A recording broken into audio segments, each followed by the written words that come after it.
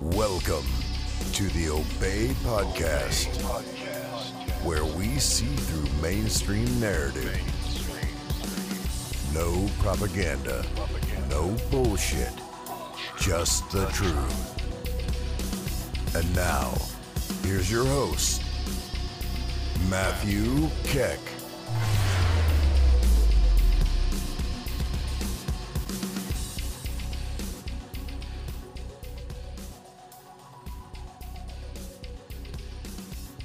Hello everybody and welcome to this episode of the Obey Podcast. So today I want to talk about something a little different than usual. It's not policy related, but it is related to politics. And it's kind of about the recent trend of highly politicized movies. I don't know why I said recent trend. This has probably been happening for decades and decades before I was born. But it's something that's becoming increasingly polarized, at least in the last decade. In the last few years, it's become increasingly polarized compared to maybe the last decade or two. Okay, so the examples just off the top of my head, there are movies like Captain Marvel. There was a remake of Black Christmas. I recently watched Netflix's Gerald's Game from 2017, and that one felt pretty politicized in some ways, and especially around things like feminism and things that would be considered culturally on the left. So I bring this up because from people like the Daily Wire for the last 4 or 5 years, they've been saying things along the lines of the right is losing the culture war because the right doesn't participate in the culture. Since the right just, ideally in some sort of macro or in some sort of big picture way, a lot of people on the right just want to be left alone, which means they allow the left to dominate the cultural institutions, but then that seeps into the mainstream, and now the left has won the mainstream. This is something that right-wingers will say, and they'll say, but after we point all these critiques out, we're not doing anything about the culture. So the Daily Wire has recently opened up shop, and they released Run, Hide, Fight, which was a feature-length action thriller, and that was supposed to be, the first of these conservative movies that are contesting the cultural ground. I watched that movie a couple days ago, so I wanted to speak to that a little bit, and I wanted to speak about what I see going on here and how I see things playing out to some extent. So first off, just talk about Run, Hide, Fight. It's a movie that's pretty much Die Hard, but a school shooting. A school shooting occurs, and the main character is a girl who, from the inside, kind of helps take apart the school shooter's plans. So I think that's a very simplified version of it, but it really sneaks in a lot of conservative talking points, right? So if you imagine movies like the Harley Quinn movie, Birds of Prey movie, it has a lot of allusions to things that are almost leftist talking points, or it just has like a lot of scenes where very skinny, attractive women are beating up men that are muscly and 3 times their size, right?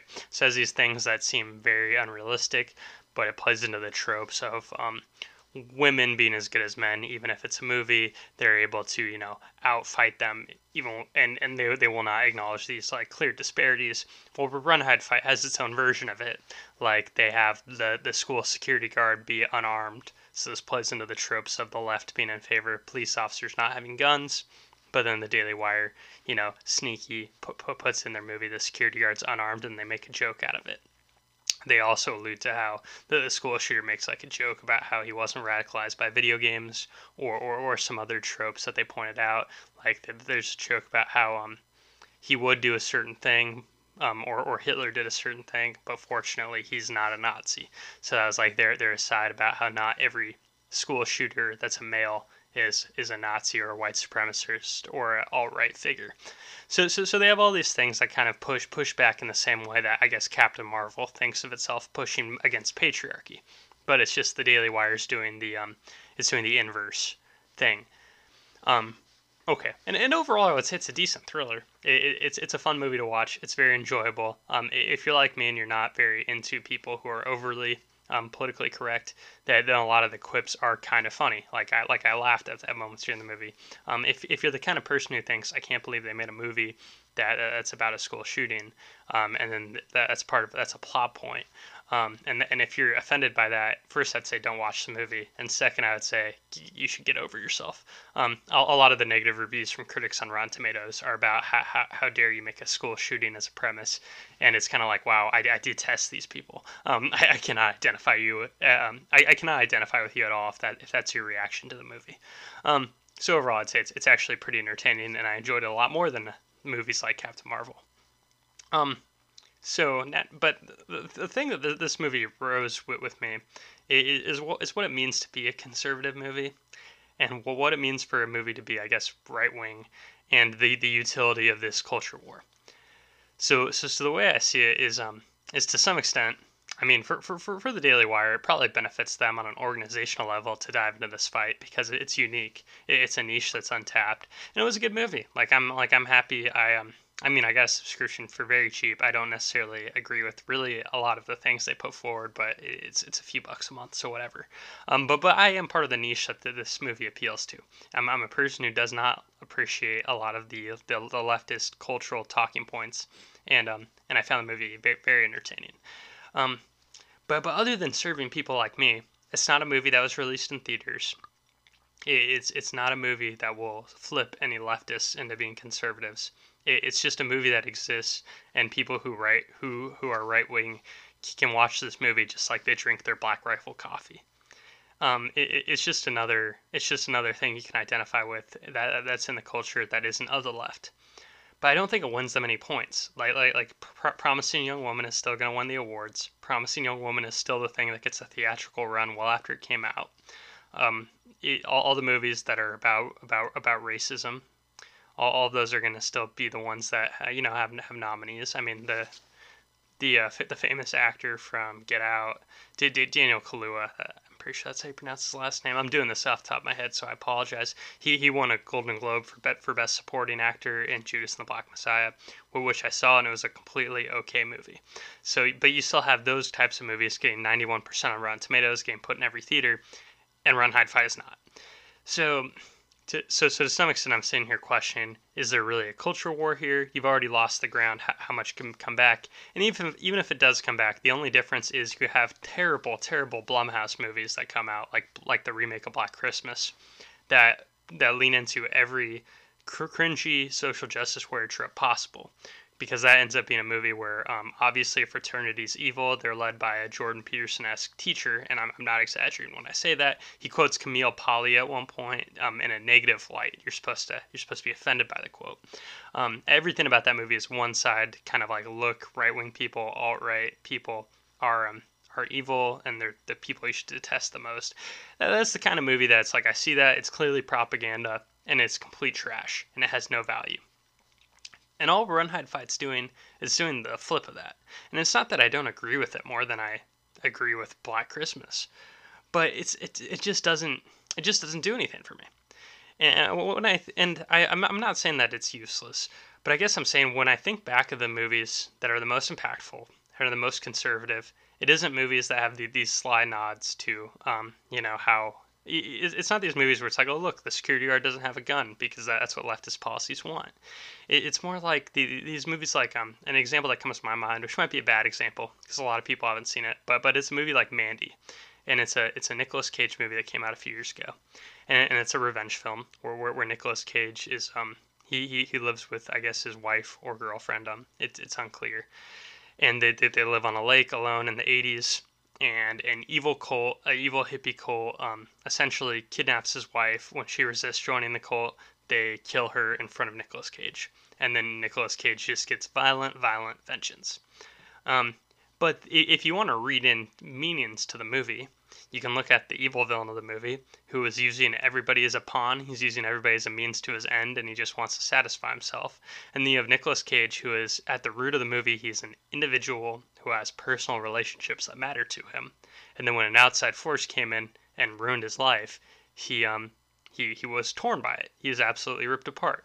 And when it comes down to it, that personal movie that is, and to some extent, a character study of Nicolas Cage's character, it really highlights the value of the individual. It really highlights it's a micro story. It's about one person. It's about the value of their life. And even if Run, Hide, Fight does have some allusions to like pro-life arguments or religious arguments that are kind of interesting. It's like, oh look, somebody said that on a movie screen. That's different.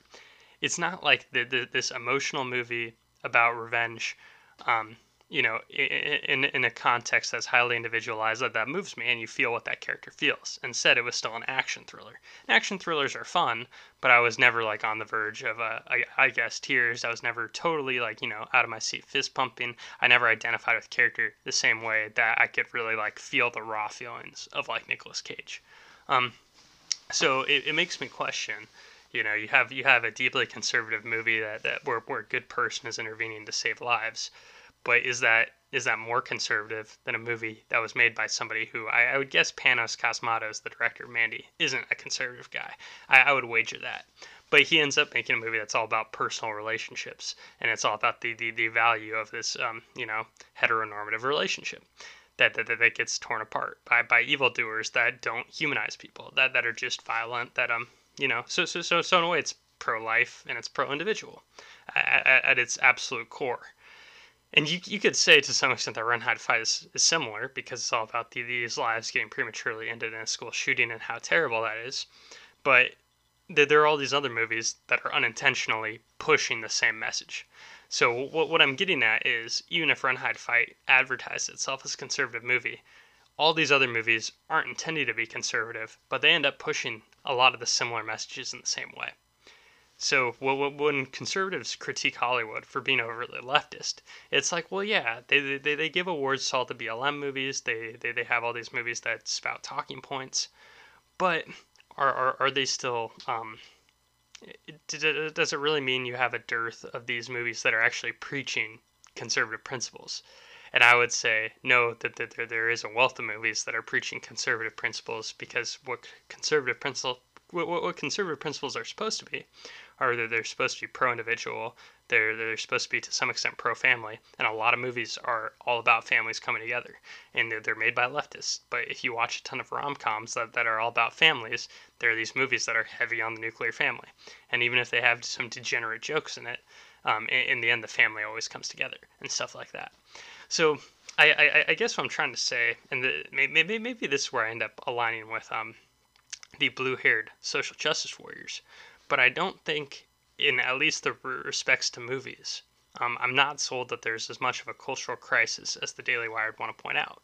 You have all these people who are, I guess, dismissive of Republicans and overtly Republican talking points, but in the end, their movies and their shows end up hinting at the same principles. So, like, I guess another example could be, you could talk about but both of Ari Aster's movies, and I'm a big fan of Ari Aster, and maybe this is another thing that's a little too niche to appeal to a wide variety of people.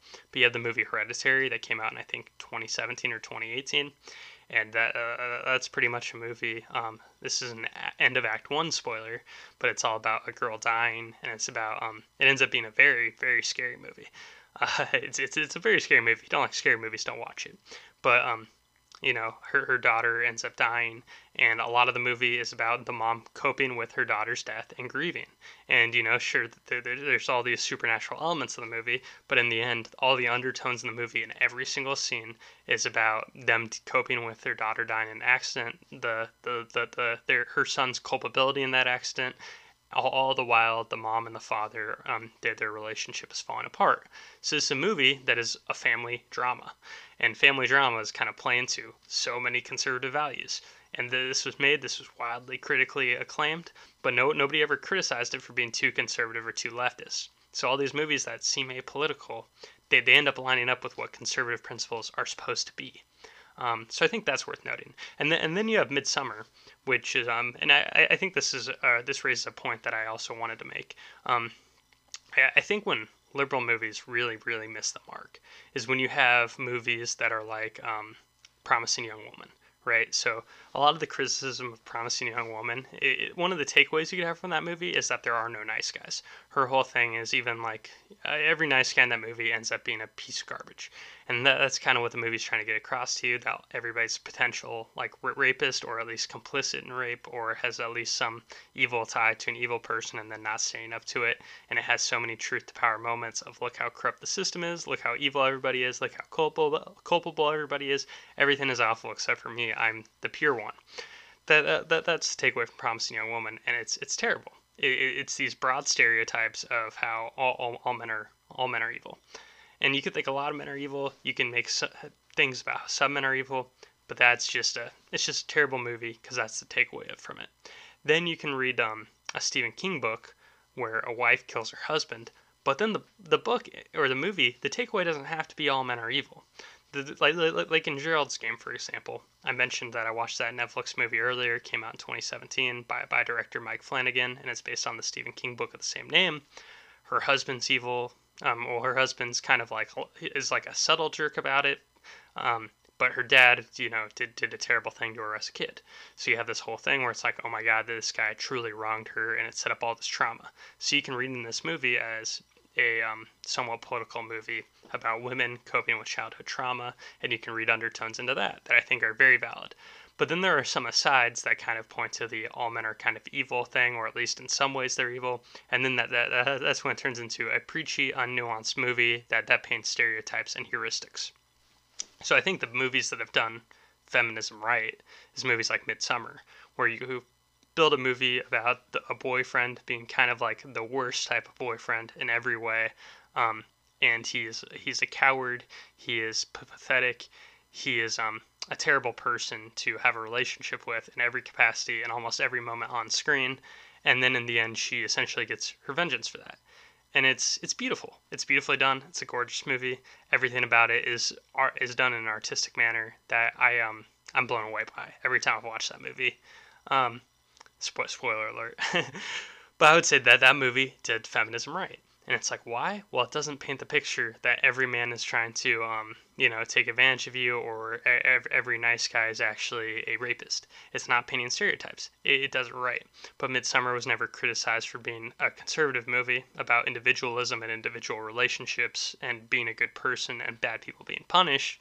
And it's not painted as a liberal movie, only in the way that it could be seen as feminist. But that's the type of feminism that most Republicans could actually get behind if you're having a nuanced conversation. So, okay. So I've rambled a lot, but the point of this episode was to say maybe a lot of what's going on in the culture wars in movies is kind of dumb, because you can make the Black Rifle Coffee of movies, and it's cool. There's an audience for that. If you don't like the left, it's kind of fun. The quips are nice. But it's like, what is this really doing? And it's like, well, you're making the inverse of garbage movies like Black Christmas. And Black Christmas is unnuanced garbage, and most people with half a brain can tell it's unnuanced garbage. And sure, it's like, yeah, we get it. There are 8 BLM movies, but there aren't that many red meat conservative movies. So if you want to make a red meat Republican movie, go make that movie. But it doesn't mean that the Hollywood has truly undermined every American value. A lot of Hollywood movies, and I think if I was having a conversation with like Andrew Klavan, he'd agree with this, because a lot of conservative root principle values, which I wouldn't say are Republican values, I don't think governments really respect these values, but a lot of conservative values I think are kind of descriptive of just how people act, and a lot of things like treating individuals as individuals and individuals' lives mattering is kind of the core of a lot of stories. So even if you argue that Hollywood is corrupted by leftists, since enough stories are good stories that try to be true and try to well portray messages, I think they embody these conservative values anyways. And for this reason, I'm not as scared at conservatives losing the culture war. If I was going to go on my own mini tirade, I would say something along the lines of, I'm more concerned that anarchists are losing the culture war because there isn't enough content out there about how the government actively screws over people. If you talk about individualism enough, then you can get people to realize that collectivism doesn't work. But there aren't enough movies about collectivism failing. It's only about government corruption. But all those movies are kind of like, if you make a movie about government corruption, then if you're talking to somebody, they say, yes, we should vote for the guy who's not corrupt. Their takeaway isn't that the institution is, inherently corrupt. You need more movies about how the Ring of Power corrupts everybody. Okay, well, this is a rare episode where I didn't really cite anything. I just kind of rambled about some movies I watched, but I hope that this was entertaining and worth listening to some degree. I think the culture war is worth more inspection than complete dismissal, but I do think most of it is kind of talking points propaganda, and I think that ends up being my takeaway after I kind of free flow thought this out loud for 20 minutes. I think a lot of it is just aesthetics, it's people arguing, but in the end it's like do you want the Black Rifle coffee, or do you want the or do you want the I voted sticker? I can't think of the inverse of Black Rifle coffee, but the point is, Run, Hide, Fight, pretty solid movie, but it doesn't make everybody in America conservative. It's like, no. Did Judas and the Black Messiah or Queen and Slim make everybody a BLM activist? No. Do movies come out like Mandy or Midsummer regardless of if Daily Wire exists?